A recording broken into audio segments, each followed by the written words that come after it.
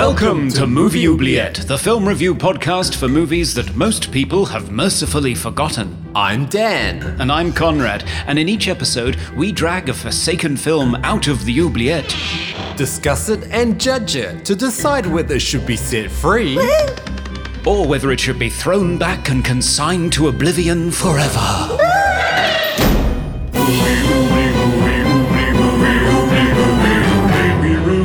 Films others tend to forget. Come with us and open up the movie oubliette. Hello, one and all. This is Movie Oubliette. My name is Dan. And I'm Conrad. In this podcast, we reach into the depths of movie obscurity and take out a film, review it, to decide whether to set it free into the world or to cast it back into the darkness that is the movie oubliette. Wow. That's great. Well, I've been rehearsing it for the last 30 minutes, so that's what you get. Okay. How are you, Conrad? I'm very well, thank you, yes. Still sort of slightly broiling here. Oh, yes. But probably a temperature that you'd be quite happy with. I can see you're in a scarf. Well, down here in Melbourne, most people don't realise that in winter it turns into the centre of the South Pole. If you don't believe me, I'm gonna show you right now.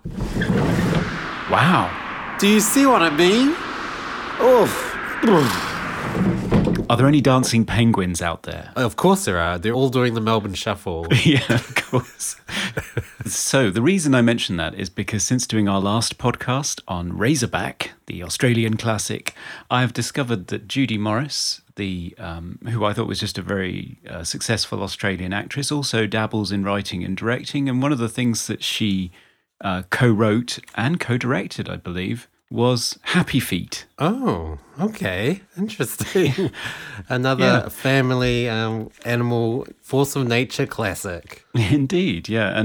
And Razorback wasn't her first brush with pigs either, because she also co-wrote Babe, Pig in the City. Right. I did not know that. Wow. Well, I guess she was very influenced by her initial Razorback role. Yeah, scarred for life and decided to do it. Because it's quite a dark movie, as I remember Babe, Pig in the City. Yes, it is. I don't think it's quite as dark as Razorback, but... No. Well, the only thing I wanted to say is I apologize again for pronouncing everyone's names wrong. When I was editing the Willow episode that we did, I realized that I kept alternating between calling Warwick Davis Warwick Davies and Warwick Davey. So I apologize, Warwick, for pronouncing your name too many ways that aren't correct. Well, you must have been right half of the time. Maybe. So today, what will we be taking out of the oubliette? Well, let's go over to the oubliette and find out. Okay, over by the oubliette here. Oh, yes. Wow, where did all these flies come from? Did something die in there? Oh, what's that smell? I'm being pelted with shit now. Oh, great. Get out! Oh, how rude. Okay. Right, I managed to get the film. Survived the swarm? I did, yeah, my goodness. So, the film we are looking at today is the 1982 classic Amityville II, The Possession. Ooh. It's a Mexican-American co-production, but directed by an Italian. Yes. Called Damiano Damiani. So his first name and his last name are just one vowel different. And it's a screenplay by Tommy Lee Wallace, a longtime John Carpenter associate, and starring James Olsen as the priest, Father Adamski, yes. Which sounds like a rapper or something. Oh, yeah, it does. Burt Young from Rocky fame, Britannia Alder, who I think appeared in a Woody Allen movie or two, and Jack Magner, who really is sort of in the lead role as Sonny Montelli, the person who is possessed, the possessee, Diane Franklin as his sister, and a smattering of other children. So it's a horror film. Obviously, it's a sequel to the Amityville Horror, which was a huge hit when it first came out in 1979, scoring 86.4 million in its box office run on a budget of 4.7. And it spawned 18 sequels to date, I think. No, are you joking? No. That is crazy. Most of them direct to video. The most recent was something that came out last year, starring Jennifer Jason Leigh, of all people, called Amityville The Awakening or something, but it didn't wake up very quickly because it was actually filmed in 2014 and shelved for 3 years and then arrived in theatres to not much excitement. But this is from back in the Amityville heyday. This came out in 1982 and it did pretty well at the box office, 12.5 million on a budget of 5. One of the only 3 films that was sort of released theatrically. And the plot, it's kind of difficult to decide whether this is a prequel to the Amityville Horror or whether it's a sequel, because the plot is essentially based on the DeFeo murders, which happen sort of in the prologue to the Amityville Horror before the family move in and start experiencing sort of lots of spooky goings on in the house until they're forced to abandon their own home. And this sequel is based on the DeFeo murders. So it kind of is a prequel to the Amityville Horror, but at the same time, he has a Sony Walkman and they're all 82 cars. And yeah, I noticed that too. So it's a bit confusing as to whether this comes before the Amityville Horror or after. But essentially, it's another happy family moving into the Amityville house and slowly being undermined by lots of supernatural goings on until the eldest son is possessed, and he starts out fairly unambitiously by seducing his sister, but works his way up towards gunning them all down in their sleep, which is kind of the first 2 acts of the film, and then the finale of the film is a priest who is convinced the oldest son is possessed, breaks him out of jail, takes him back to the house, and does an exorcism. So Act 3 is basically The Exorcist, and then Acts 1 and 2 are sort of the Amityville Horror, but with incest. So I think... Yeah, it's definitely a step up, I guess. Yeah, it is. I mean, it's an ingredient that clearly the original was missing. So there we go. That's the movie that we're faced with today. Oh, I can't wait to discuss it. It's going to be great. So let's take a quick break and then come back.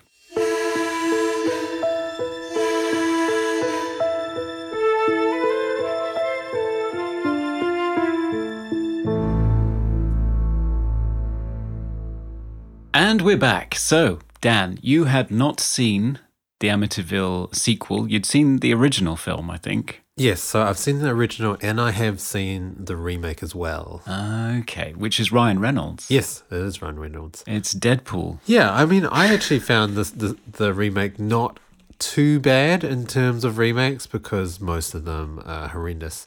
But it's okay, but it is a little dated. There are a lot of horror effects in it that are very early 2000s. Pretty much only were used in the early 2000s. So, yeah.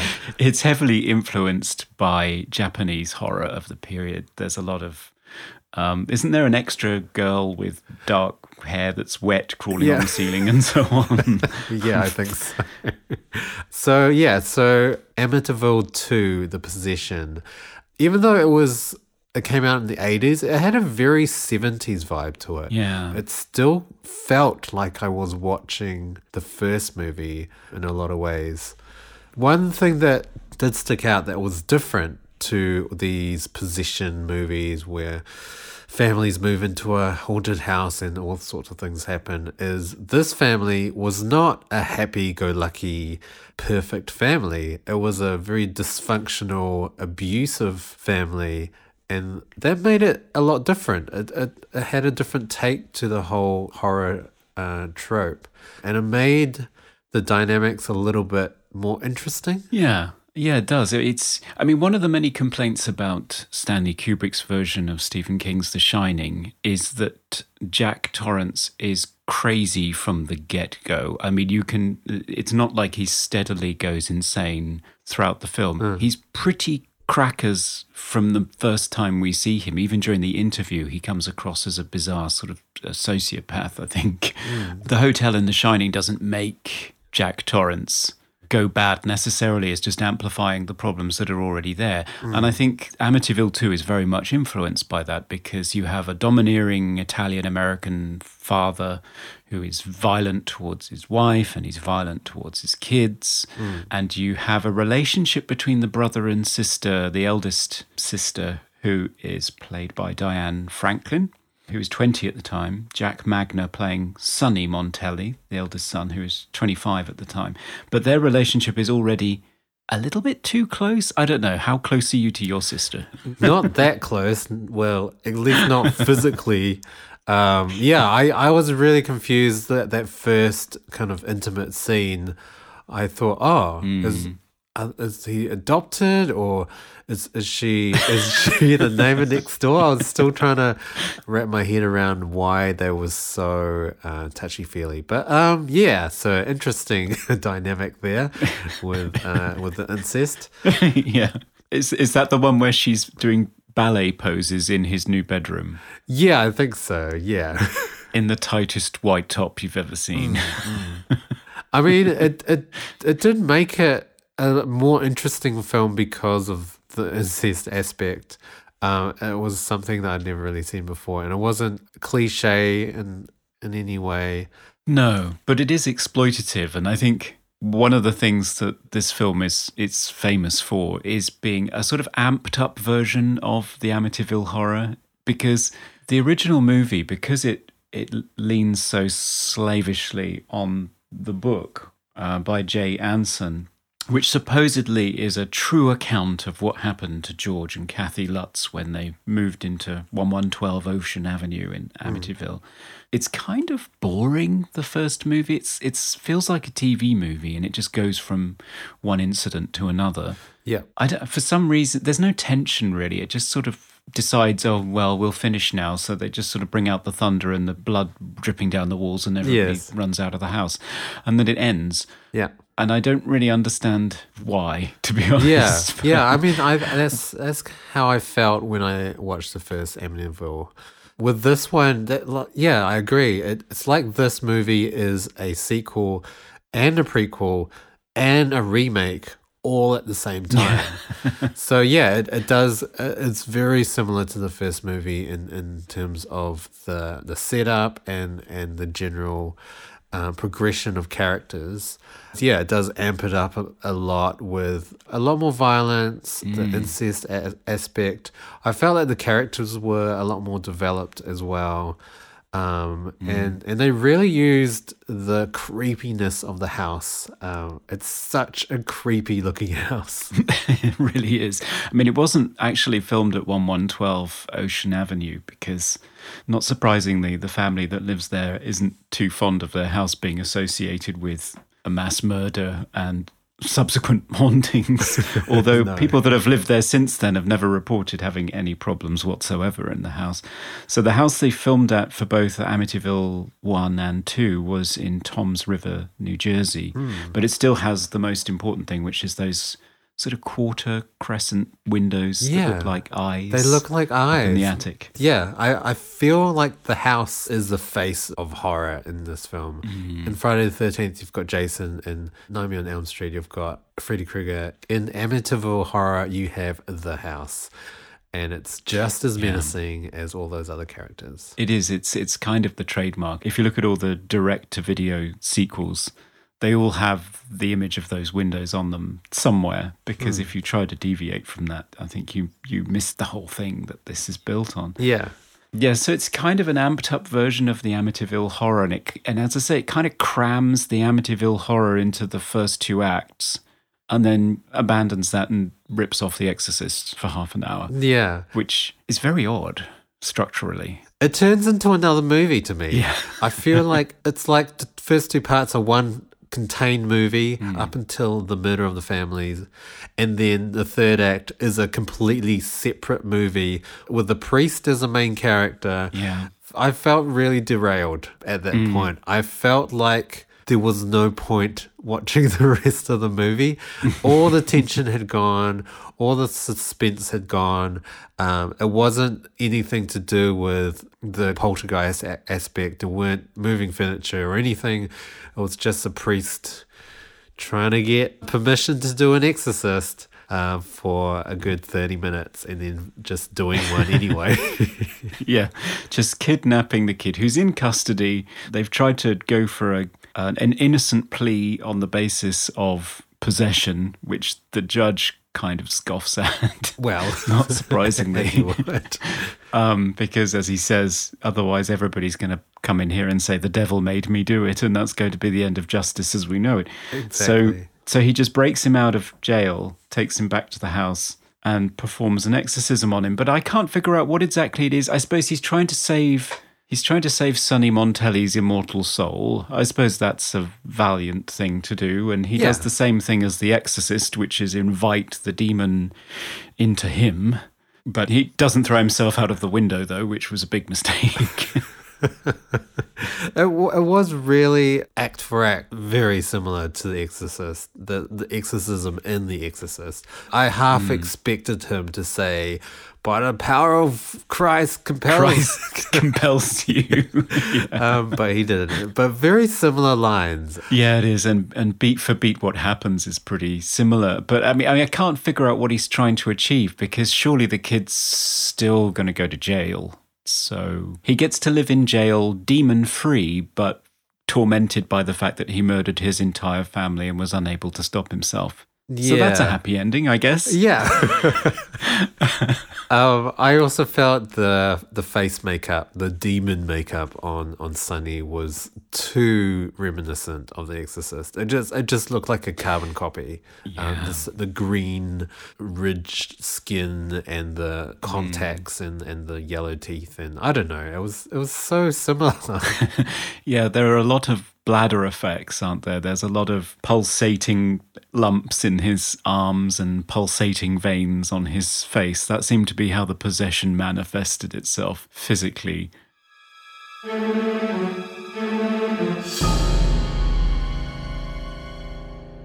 Up until the third act, where it turned into The Exorcist, I found the first two acts really good. And especially the scenes where the spirit is moving through the house. Oh, yeah. They used point of view camera work so brilliantly, and you really felt on edge, and you really felt that you were the spirit moving around the room, and with all these characters kind of looking around, trying to sense the spirit, but not being able to see the ghost. And yeah, I really loved it. I really loved it. I love all of that stuff. I'm a big fan of subjective camera work. That's why I like somebody like Brian De Palma, who has an almost dictator-like approach to the camera. So he sort of forces the audience to look at things in exactly the way and exactly the order that he wants you to. There's nothing naturalistic or invisible about his camera work. Same with David Fincher, actually, particularly in something like Panic Room. And subjective camera, I mean, you had it as a cliche after the opening of Halloween, where you have that bravura one-shot opening with Michael Myers as a child killing his sister. You had a lot of wobbly camera point of view of the serial killer in lots of films after that. But I think something that's as controlled and specific and smooth and eerie as the point of view demon camera shots in this movie, I really enjoy. And some of them are pretty ambitious in terms of what they pull off, in terms of movement around the characters that they're haunting and so on. And I think the director actually invented the dolly or the rig that was used to make the camera do some of these shots, because he wanted to pull some of them off. And I think because they filmed entirely on a set in Mexico, oddly enough, so they did outdoors in New Jersey and then moved to Mexico to film all of the interiors. Oh, right. So that they could pull the walls away and pull the ceiling away and pull off some of these ridiculous shots. Like you said, it was very smooth. Like, they used a really good steady cam rig because it did exude the sort of movement that maybe a ghost would make. So everything was super smooth and gradual. It was almost like it was floating through the rooms, and it was very well executed. There's one shot that I really loved, and it goes over the Sonny character, like over his head. Then it goes upside down. So you're seeing Sonny upside down, and then it slowly rotates to be the right way up. And it's amazing. Just very, very well pulled off. Yeah, and I think that's the one that the director had to invent a special rig to pull it off, because that kind of thing just didn't exist then.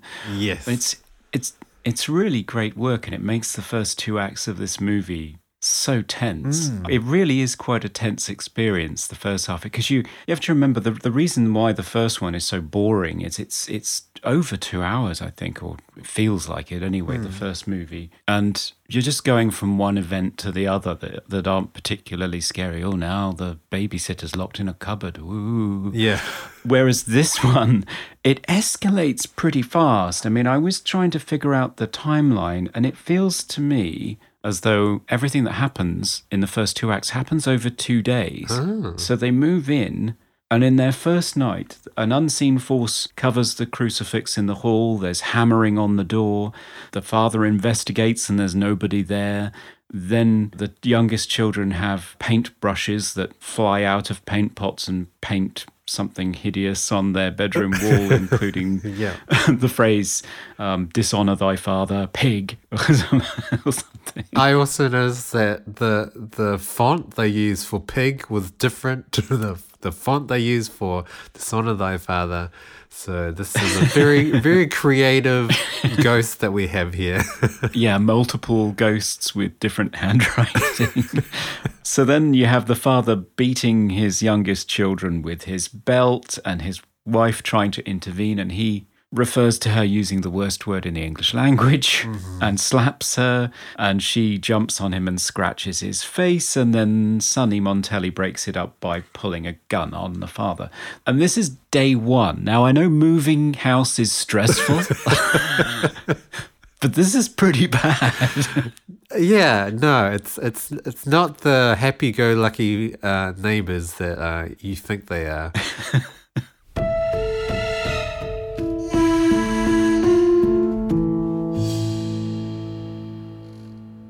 What did you think about the acting of this film? I think it's pretty good amongst the adults. I mean, one of the things that's famous about the first film is Rod Steiger's performance as the priest, because it's pretty hysterical. Yes. I mean, I know he gets swarmed with flies, but he starts chewing the scenery pretty hard. Whereas in this one, you've got James Olsen, who I think is much more believable as Father Adamski. I do agree. Who grows from being concerned about this family in his community to coming to terms with this idea that the son is possessed, and also feeling guilty because the eldest daughter does reach out to him to try to get him to intervene because she feels as though they're at risk. And he goes on I don't know, where does he go? A fishing trip with another man? I thought, yeah, it seemed like they went camping. They just went out, go camping and do some fishing with another gentleman friend. I guess that's what priests do. I mean, they have hobbies, right? I guess so. Yeah, so he does that when the family's being shot, and then becomes burdened with this terrible Catholic guilt, and then tries to rectify matters. So I think I like him although it's very odd that the focus shifts from Sonny and Trish and the family in the third act to Father Adamski. It's quite an odd shift. So I think the adults are pretty good. I think the parents are good. Burt Young, who's probably best known for being a nice guy in the Rocky movies, does a pretty good job of being a beast of a father. He's despicable, really. I really hated his character because it was so believable and convincing. Yeah, and you're lucky they didn't include every scene, because quite famously there was a scene in which he anally rapes his wife. Okay. So there were two scenes that were cut. One is him anally raping his wife. Yes. And the other was the Sonny and Trish love scene did not cut on him kissing her after their little photo shoot. Yeah, it continued into an actual scene of probably gauzy 70s lovemaking. I don't know. Right. But, Okay. yes, those scenes were removed because apparently when they tested it, they did test things with audiences back Yeah. then. When they tested it, the audience kind of turned on the movie when Burt Young raped Britannia Alder. That didn't go down very well. Okay. So he was even more of a brute. I think there's a hint of it. I think Trish does say to Sonny, I think Dad forces Mom to have sex with him. Yeah, I thought that line was a bit out of place because we didn't see anything or there was no allusion to any sort of sexual abuse. Yeah, and it comes out of nowhere when he's just unpacking his room. Yeah, I know. She looks all wistful and says, I don't think Mummy and Daddy love each other anymore or something like that. It's a real icebreaker, isn't it? So the guy that plays Sonny, his name is Jack Magner. I looked up his other films and he's only been in one other film. Yes, Firestarter, which I think is in the oubliette somewhere. Yeah, yes. So we'll check that out later. But yeah, those are two pretty iconic. I mean, this one's not so much iconic, but still pretty good movies to be in. The two only movies that he's ever been in. I did manage to find a photograph of him at his son's wedding. So he's still with us and just obviously decided to do something else with his life other than acting. Yeah, because I found his character to be mostly really good. He was the change that he went through, and as he got possessed, he was getting more and more sort of devious and mischievous. And yeah, but there were a few moments where I thought, oh God, this is a bit overacted. I think the possession scene, again, I would say 90% amazing.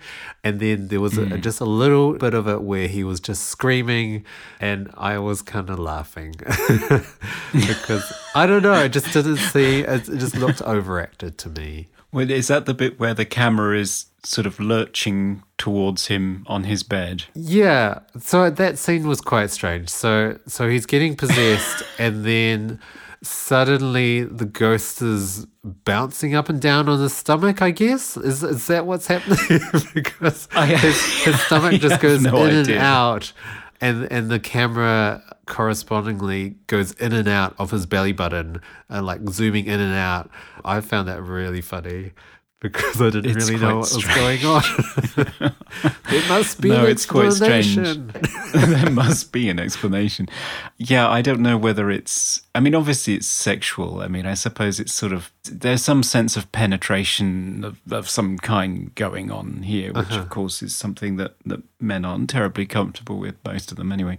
Yeah, I'm not entirely... They had to show it entering his body in some ways, or it's giving him an ab workout. I'm not entirely sure what is going on there. What really bugs me about that is, although they time it so that when the camera is close up on his face, he pulls up his own T-shirt, and you're supposed to think that the demon has done that. Okay. But I don't know, there's something about the attitude of his body or the movement of his neck and shoulders. I don't know. You can tell that he pulls up his own T-shirt so that when the camera pulls out, his chest is exposed. Yeah. And it's always bugged me that you can kind of see when he does it. But the rest of the sequence is just such a fantastic tension-building, freaky moment. It reminds me very much, actually, of Evil Dead II, when Bruce Campbell is in the cabin by himself for the first act of the movie, and you've just got all this crazy Sam Raimi camera work as Bruce Campbell's character Ash is being chased around and his hand is possessed. But I mean, that movie plays it pretty much for laughs. But this is pretty serious. I mean, the film is quite nihilistic. The tone is pretty dark. It is. It really is. I mean, just the fact that the family is so dysfunctional and also the whole ancestral relationship between the brother and sister. Yeah, it's not a flowers and butterflies kind of movie. Not a lot of, if any, humor at all. So it's not that sort of tongue-in-cheek sort of black comedy horror. No, you're right. There's nothing really to laugh at, to be honest. I don't even think anybody cracks a joke during the whole proceedings. It's pretty grim. Yeah, so yeah, back to the acting. I found the acting for the horror scenes, so with the ghosts moving around them and those kind of creepy scenes, the acting was great. Really good, nice subtle movements, nothing too over the top. But then when it went back to the kind of everyday moments where they were just, laughing or doing everyday family activities, I found the acting worse in those parts. Just a lot of like very overacted. Also, some of the scenes, there was one scene with the priest and he's talking to one of the other bigger, more important priests in the car, trying to get permission to do an exorcism. And the other actor that plays the more important priest, he stammers some lines, and they kept it in. It makes it makes that character just not a character anymore. It makes him look like, he's just a bad actor not remembering his line correctly. Yeah. I think my Razzie Award for this movie goes to the terrible line reading from the lady who plays the librarian who bumps into the priest outside the house. This is after everybody's dead, and Adamski has obviously just taken to standing outside the house and looking wistfully at it. And he bumps into a librarian who has this terrible line reading. It's like, "Father, are you all right? Can I give you a lift?" It's terrible. I know. That line especially, I expected her to just keep going. Like, "Father, are you right?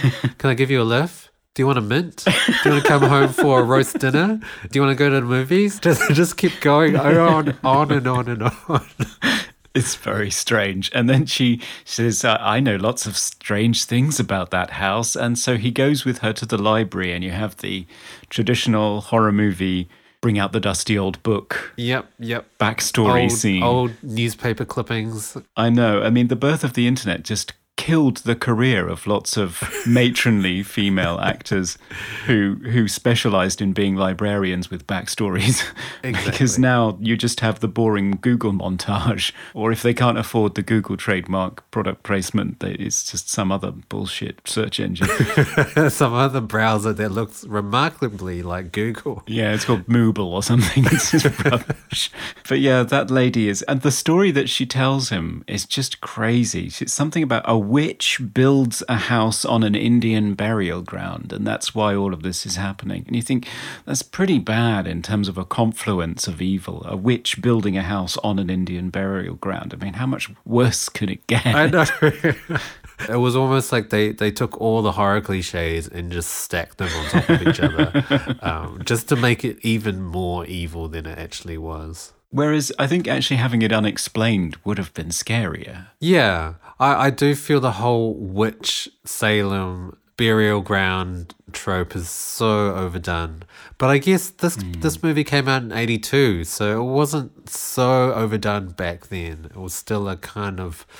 I think it might be the origin of the cliche, actually, but I don't know. It doesn't inject anything into it for me. It just sort of lies there as a piece of dialogue from a librarian, and then you move on. It's very odd. Now it's time for Random Trivia. Okay, now it's time for Dan to thrill us with a piece of trivia. Dan, what have you got for us today? So there wasn't a great deal of trivia about this movie, but I wanted to point out the differences between the book and the movie. So the family that the book is based on, the DeFeo family, had lived in the house for 10 years prior to the murders, whereas in the movie they'd only just moved in. Yeah, that's what makes the escalation in the movie over the course of 2 days so surprising. It's a very fast-acting possession, whereas in real life it was quite slow. Yeah. My second bit of trivia is the big explosion at the end, or not at the end of the second act, where the house inexplicably explodes into fireballs. In the movie, they used some sort of flammable chemical that burns really quickly, so it actually doesn't normally damage the things it's around. Okay. But apparently things went awry and part of the house got burnt off. But yeah, it's pretty amazing. Pretty amazing effect to make it look so impressive, but to not cause as much damage as it should. And no pig involved. And no pig in this movie. No. Although there was a pig on the wall, creatively painted by the ghost. Yes. So, well, I've got some trivia. I don't know if I'm allowed to have some. Ooh, breaking the rules. I like it. Okay, so in a recent interview, Burt Young, who plays the abusive father, made some comment that he was having a sexual relationship with Diane Franklin, who played his daughter. What? During filming of this movie. What? So there's incest happening in the movie, and there's incest happening off the movie, kind of. Well, yeah. So what was the age difference between the two actors? Yeah, so Diane Franklin was 20, and I think Burt Young was 42. So okay. That's not great, is it? It just makes it way worse than it should be. Yeah. So on that lovely note, let's end the trivia section of the podcast.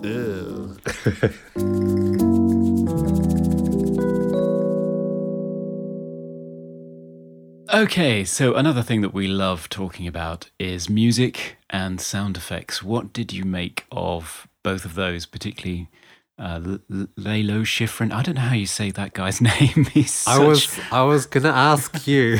Is it Lalo? Is it Lalo? I feel bad because I love his scores. He's done some really great landmark scores like Dirty Harry movies. And this, I think he's quite famous for doing the first two Amityville movies. What did you make of it? Did he do Mission Impossible? Is that him? He did do the theme for Mission Impossible, yes, you're right. Yeah, he was all about the bongos and spies at one point. Yeah, I love the score in this movie. I think it really pushed it along, and it really made scenes that were possibly quite bad in terms of acting not so bad. And it really amped up the terror as well. But I did find it was very reminiscent of Bernard Herrmann's scores, especially Psycho, obviously. Right, yeah. The whole strings, a lot of tremolo, a lot of trills, a lot of... very similar to Psycho, really. Yeah, those strings are churning a lot through this score, and I love the whole score throughout the final night in the house for the family where he's murdering them all. I think the score is doing a lot of work to make that scene utterly terrifying. There are different beats in that whole sequence. There's sort of the mystery of what's going on, and then it devolves into just pure churning terror as Trish is the last one alive, trying desperately to escape. I think it brings to life all of those stalking sequences as well, where the camera is floating through the house. It really does bring those to life. But I did feel some of the scenes, the score was a little too loud, and I wish they'd reined it in a little bit to let the sound design carry the scenes, especially some of the sort of big scares. I wish there wasn't as much score and more sound. Yeah. But in saying that, the sound design was very well done. They used the sound of wind really effectively to portray the ghost moving around the house and, whisking past people, and they used the sound to express coldness as well. It made the atmosphere of the house, and whenever the ghost was moving around, very, very creepy. Yeah, there's only one thing that I don't like about the sound design, and that comes in the third act, where it feels almost as though the production value has dropped sharply because the prison set is so creaky.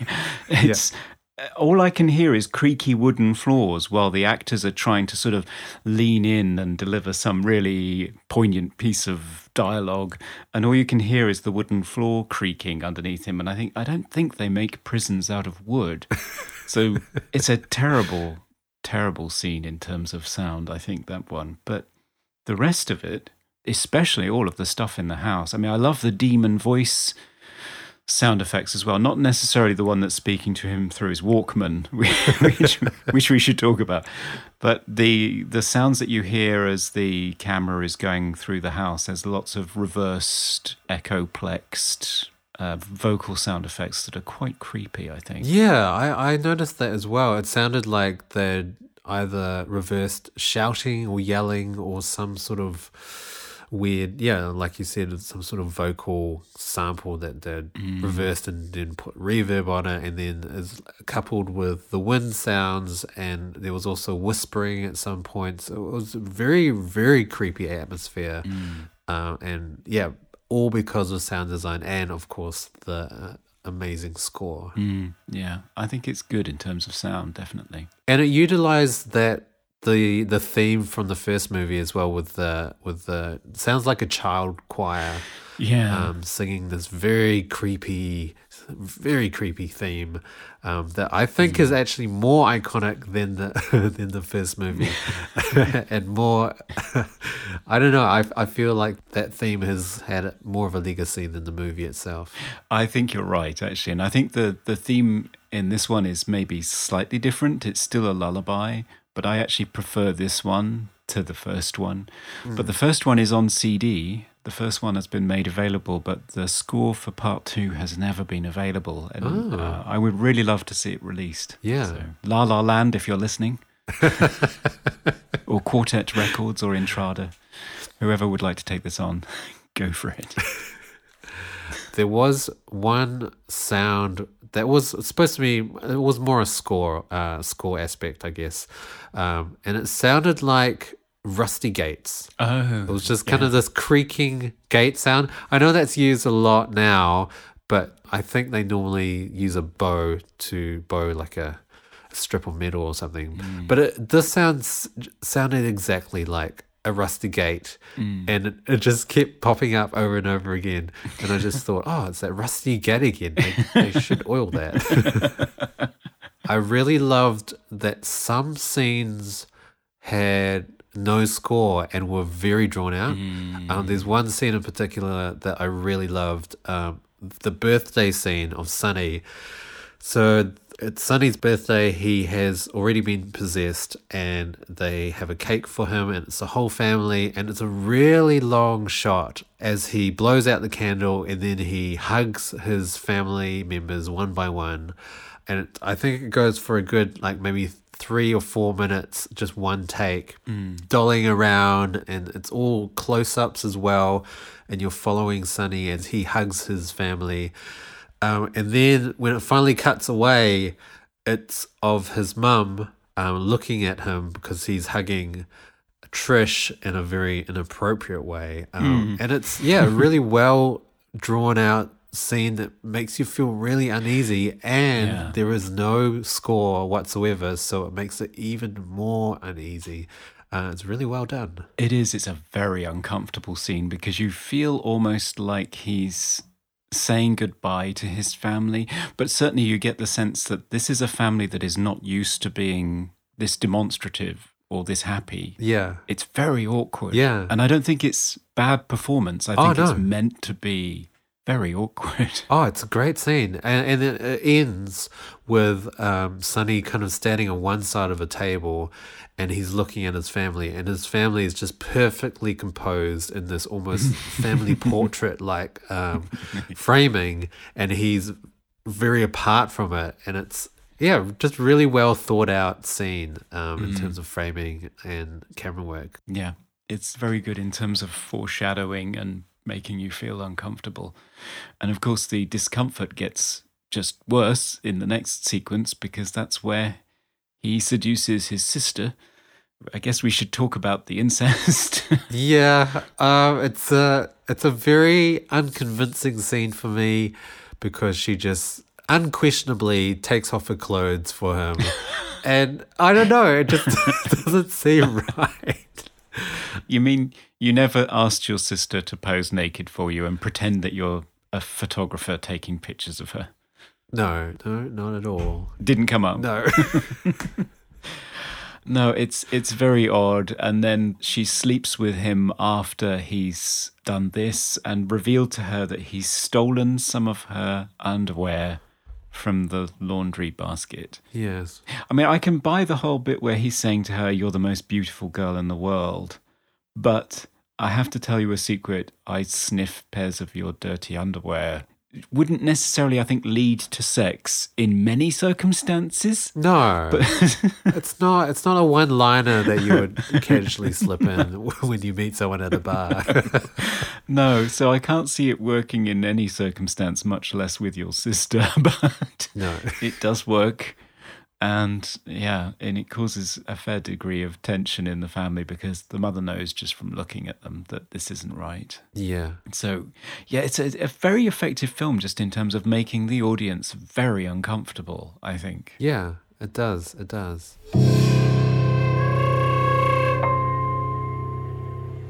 For me, what suffered the most in this movie was cliche. There were so many cliches.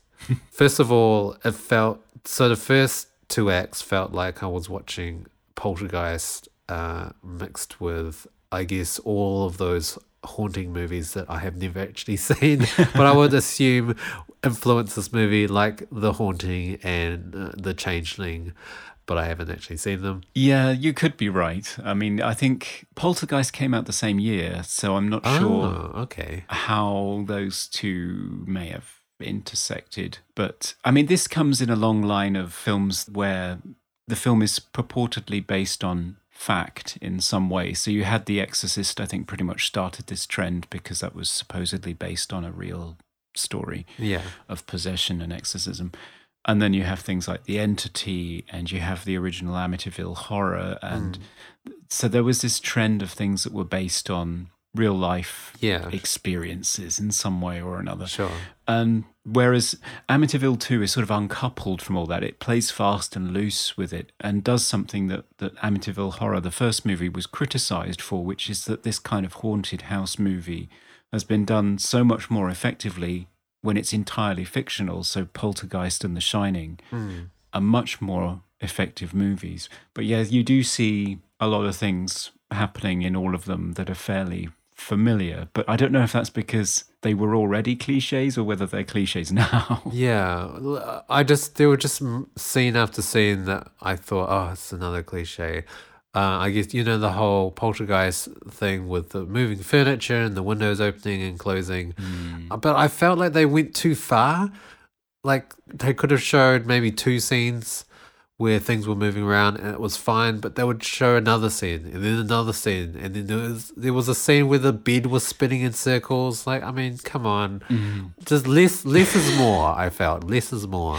Yeah, and that's all again tied in with the fact that this escalates quite far, quite quickly, that they pretty much haven't unpacked and already mirrors are throwing themselves off the wall and they come to the point of almost murdering each other. I mean, that's one thing to say for the original. There is more of a slow burn, but the problem with that one is it just never gets out of the slow burn and is boring as hell. So I think this one tried to change that. Yeah. So you get two acts that are just crazy. And then you get to the third act, which turns into The Exorcist. And then the final scene where Sonny gets exorcised, I guess, but it goes into body horror and his skin rips off and it's this incredible effect that they did where he pretty much turns into this demon monster and sheds its skin, I guess, and he's free of the demon.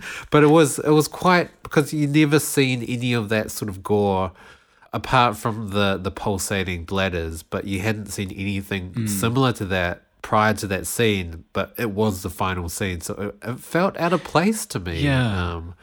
I mean, it's a great sequence. It is. The effects are really cool to look at. But you think afterwards, because he just sort of rises crucifix-like from the floor with jets of smoke and light behind him, and he's fine. Yeah, so, he's just been reborn and he walks away happy that his family has been murdered by him. And goes to jail for the rest of his life. Yeah. Ronald DeFeo is still in prison as we record. So, right. But at least he's demon-free, presumably. Yes, yeah, of course. He can sleep soundly. He can. And with not a scar from his demon-emerging experience. No, not a scratch on him. No.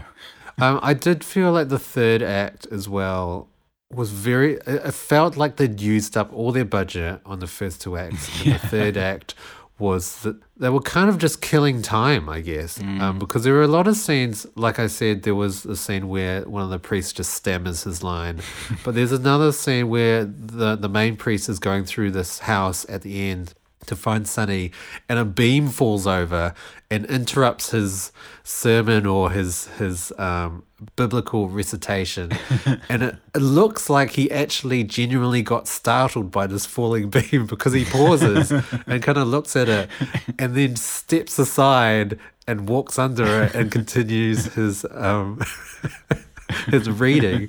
And well, yeah, I don't know. the show must go on. I just felt like there were a lot of takes that they kept in that obviously looked like mistakes. But yeah, I do think maybe they just had run out of funds and they were just trying to finish the rest of the film on the dregs of the budget. Coming to you live from the Movie Oubliette Theatre, it's the prestigious Mobley Awards. So it's time for us to give awards to some of our favourite aspects of the movie, or at least favourite, as it often turns out to be the case.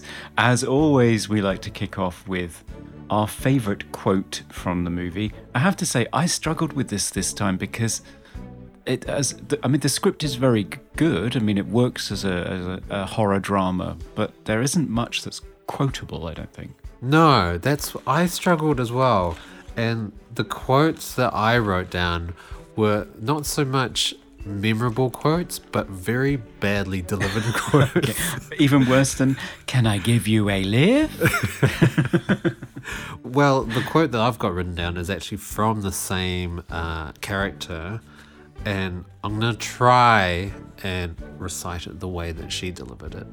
So they're in the library and she's bringing out all of these newspaper clippings or archived files about the house, and then she says, "At first I thought it would be very boring, but these records are more interesting than any novel." And that's pretty much how she delivered it. She's terrible, bless her. Very wooden and very almost monotonic, and the inflections were completely wrong. There was another quote that I have from the more important priest, and he says, "I saw a ghost once, or at least what appeared to be a ghost. Although I thought I saw a ghost, there may have been another explanation." It's just a meaningless line that doesn't really go anywhere or add to anything. No, the only one I have noted down was during a confessional scene where Trish is confessing to Father Adamski following the incest moment. She exclaims to Father Adamski, "He does it to hurt God," which I thought was quite a grand pronouncement. Yeah. I'm not quite sure how she arrived at that decision about her brother's behaviour. Okay, most 80s moment. I don't know, actually. I felt that this movie was more 70s, and it almost felt like it was a homage to 70s horror and the whole possession, haunting cliche. So yeah, there were lots of 70s things, I guess. Yeah, there isn't so much by way of 80s nostalgia, I guess, except for the ever-present Walkman. Oh yeah, there which, is that. as it turns out, is the conduit to hell, because that's how the possessed character receives his instructions from Beelzebub. Yeah. As one does. And it kind of reflects adults' real fears about the device, I think, because this was a whole new thing that their kids could be shut off from them and in this world of their own. And it was, they felt that it promoted isolation and antisocial behavior and could very well lead to gunning down your family at 3 a.m. in the morning. Yeah. But I'm not sure what statistics they had to back that up. Yeah, so I think the Walkman is probably the most iconic 80s thing. Yeah, I would agree. In the movie. I would agree. I didn't get much sense if we move on to best hair. I'm not sure anybody had particularly wonderful hair in this movie. No. No. Although there was no one that I thought won best hair, I do feel there was one character that was very small that should get nomination for best dressed. Oh, okay. So the black lawyer that is representing Sonny is just a very well put together gentleman. He's got a bespoke black suit, waistcoat, a brilliant red vibrant tie, and the most magnificent full-blown moustache that you have ever seen. He's got gold rimmed glasses and he's got a shaved head. Oh, it was just immaculate. And I give him nomination for best dress. Well, maybe best facial hair, because that moustache really is something. It really was. So we shall just skip along to favourite scene. And in my case, my favourite scene is definitely the scene where the camera is prowling around the house just before the possession, with that fantastic shot you mentioned where it arches over the top of Sonny and arrives down on his face and twists around. That whole sequence is terrifying, and just in terms of camera movement, performance from Jack Magner and the score, or lack of in some cases, I think the whole sequence is just fantastic. It's really frightening. Yeah, I would agree. That scene, also the first ghosty scenes with the mother when she goes into the basement, and the ghost is prowling around her, and you can see the camera going up close to her, and the wind sound design, and it's a very unsettling scene, and I thought she acted it very well as well, with her eye movements and just her sense of tension as well. Really good scene. Really good. Also, of course, I really love the birthday cake scene that I've already mentioned. It's a really well choreographed camera movements that made the scenes much more interesting. Yeah, definitely. So moving on to cliches, most cliched horror moment. Now you probably have reams of them. I have countless points noted in the film where there were cliche horror moments. So blood comes out of the tap, which I can't even count on all my fingers the amount of times I've seen that in horror movies. The mystery door knocks at the door, and you open it and there's no one there. Also, the excessive poltergeist furniture movement. I still laugh at that scene where everything's moving around, and then it just shows this bed just revolving in circles, but there's no one on it, there's no one in the room. It's just a bed having a good old spin around by itself. It's just entertaining itself. Also, in the possession scene, there's a red light that turns on, and then when he gets possessed, it goes green, a green light. So for me, one of my pet peeves is when characters sit bolt upright in bed after having had a nightmare. Yeah. Because nobody does this. At least I've never done it. I think you could really throw your back out. And also, the thunder. You've mentioned this before. It's an 80s movie. There's blue thunder everywhere. There is. And not helicopters. There is a lot of blue thunder. And there's one scene, the final scene, where the priest goes into the house to find Sonny. And there seems to be lightning coming from inside the house. Yeah. Because there are multiple lightning flashes from different parts of the house, and also rain inside the house as well. And leaves falling. And there was one scene where there was an exterior shot of the house and there was thunder and lightning, but it was red lightning. I don't know whether you noticed it, but it's very strange. It's an optical effect and it's really odd. Right. Okay. Yeah. I love it how whenever a character is trapped in a house and they try to get out, they're trying to open all the windows, and all of the windows in this movie are all nailed shut for some reason. And Trish is trying to smash a window with a chair, and she's really going at it with this chair, and it's just not budging. But I found it, I don't know why, but I found it unintentionally funny because it looked like a really strong window. Like they must have had to really reinforce that window because she's really going at it. She is. I'm not sure what glass that's made out of, but it's pretty impressive, it has to be said. Oh, very impressed. Okay, so how about favourite special effect? Of course, I like the final scene where he sheds his skin like a demon snake because it just looked really cool. But in terms of other effects, I quite liked all the furniture movement because you knew that they were actual practical effects. So I quite like the tablecloth getting pulled off a table and draped across the hallway. Yeah, because that's was a very really cool. complicated thing to pull off. And the camera starts in the basement and it travels all the way through the house, and then that happens. It's really cool. Yeah. How about you, Conrad? That was mine as well. Oh, okay. Mine is a tablecloth. I'm easily pleased. That was a very impressive effect, just knowing that it was all practical. Yeah. Because they've done it in the Conjuring movies, but they've used CGI. So Yeah, lazy, and the fabric never looks right. yeah, exactly. How about favourite sound effect? As per usual, I have a least favourite sound effect, which is when Moses Gunn, the police officer, sympathises with Adamski and says, "You can take Sonny away for your exorcism scene. Just cold cock me on the back of the head with my gun." When he actually does hit him, I think Moses must be made out of wood, because there's just this very soft wooden clunking sound. Yeah, I noticed that as well. It was quite a mismatched sound. It was. Yeah. Okay, so what was your favourite sound effect? So sound design wise, I really loved the film overall. But there was one scene that was very unintentionally funny.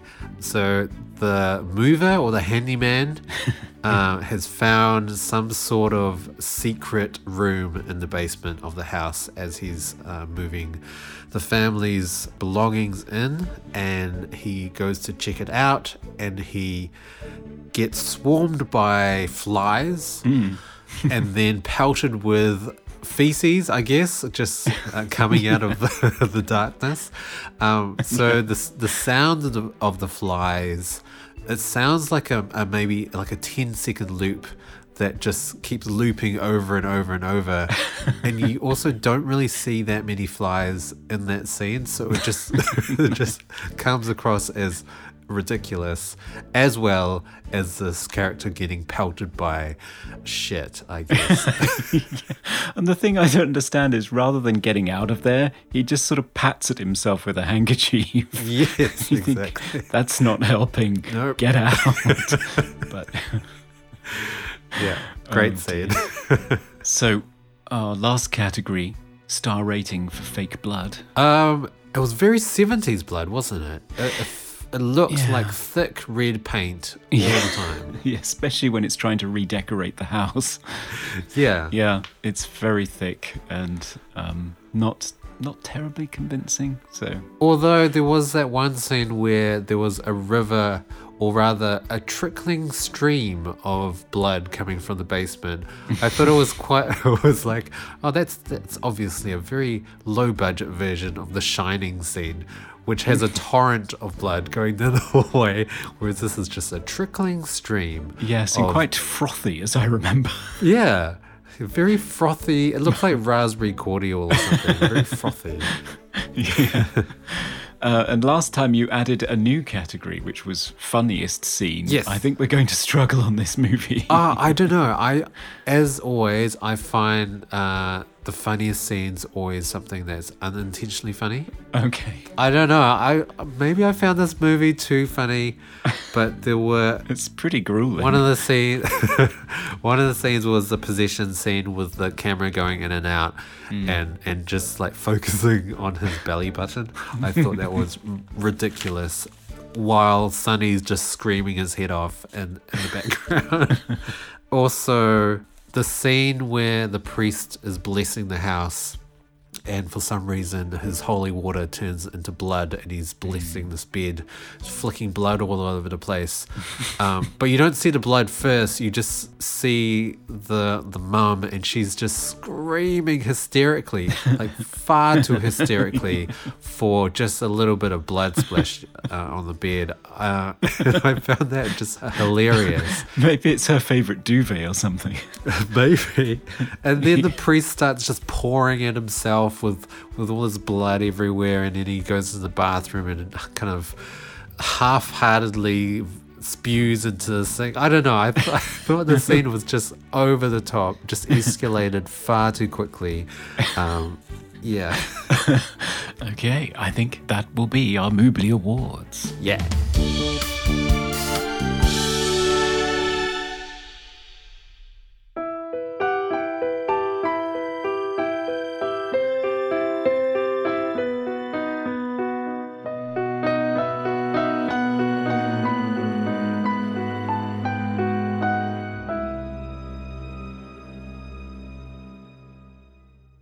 So it's time for our final verdict. We have to decide whether this demon should be released, that the power of Christ should compel it out of the oubliette, or whether it should go back in there to prowl the house and fill it with flies. What do you think?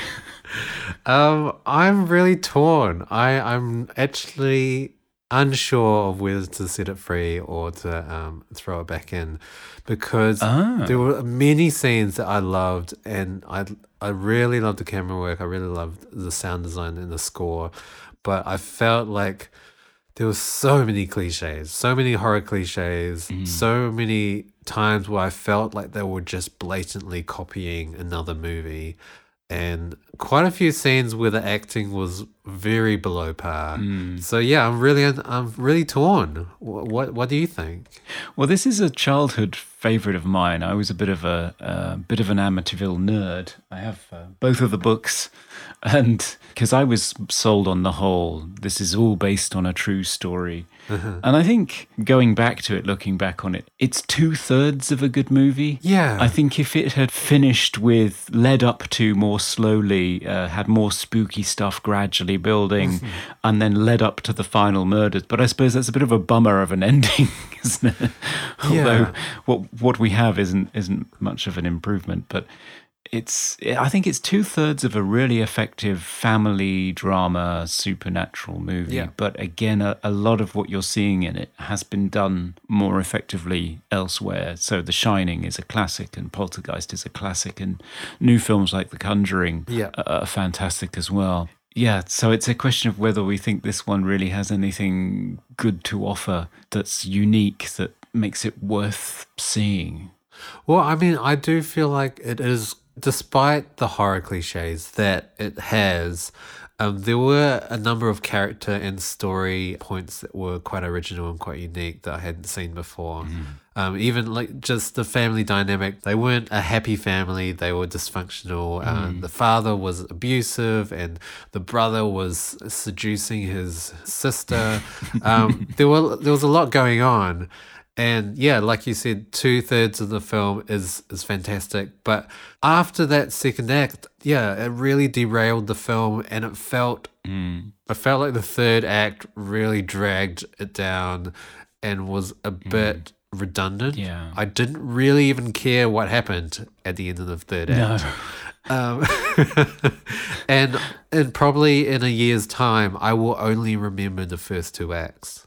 Yeah, I think that's fair. I think it's really potent stuff, the family drama. And I mean, particularly the son slowly going bad and getting to the point where he's going to kill his whole family. And the final sequence where he's doing that, and you have the tension with the sister trying to direct one of the youngest kids out of harm's way, and the lightning strikes and you can see that he's standing behind him with his gun raised the whole time. It's a really good sequence. Oh, it's terrifying. Yeah, to go from that to administrative arguments in the church and a fairly boring prison breakout and a ridiculous exorcism sequence that we've seen before. Yeah, it's a real shame. And yet, the film is touching on some interesting issues in terms of the family dynamics. And the director himself links the main character to the trend of the angry white male with a gun that's peculiar to America. And the rest of the film draws very much on... obviously he's an Italian director. Obviously, Catholicism is, I've heard, a big thing there.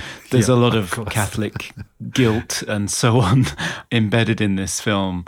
And the director brings an interesting sensibility to it and a very creative style of executing some of the scenes. Yeah. I'm torn too. I kind of feel as though it's worth seeing just because of the execution of the first two acts. And then maybe you turn it off. I don't know. Yeah. I have to admit, though, that I did enjoy watching this film more than watching the original Amityville horror. And I know it's a big claim, but there's so many flaws in the first movie, and there's so many parts where it's just long scenes that just will not end, and not as much horror elements as I would like, whereas this really did It felt scary. I did feel tension and suspense. It does deliver, and it fits into the category of films. Quite often I find that I prefer sequels to the originals. So even in cases where it's sort of sacrilegious, so I would say that I prefer Jaws 2 to Jaws 1. Ooh. I recognise Jaws is a classic, but I just love watching a group of kids under siege out at sea with their their boats all tied together. Yeah, I really like Jaws 2, quite a lot more than Jaws 1. So yeah, I think that I enjoy, if I go to watch an Amityville movie, I watch Amityville 2. And I have a box set, but I only watch the second one. I'm not particularly interested. And I've never watched the third one, actually, which is in 3D. And I have the 3D version, so I could try to don some glasses and see whether it still works. But yeah, I've never watched it. So, Okay. I mean, I think my case for it is that if you want to watch an Amityville movie, this is the one to watch. But does that make it good enough? So yeah, this movie, if the third act didn't exist and it was just a little bit more drawn out, maybe some more creepy scenes. Also, maybe if it wasn't even called Amityville 2, you know, if it was it had its own name, and it would maybe stand alone a little bit better. Because yeah, it did feel like it was a prequel, sequel, and a remake all at the same time. But in saying that, they made it better. It wasn't like they were rehashing things from the first movie. They were trying to make something sort of more unique. Yeah. So what are we going to do with it, Dan? Are we going to let it go, or are we going to throw it back in? I guess we're gonna tentatively let it go. Or we could let it go 2/3 of it.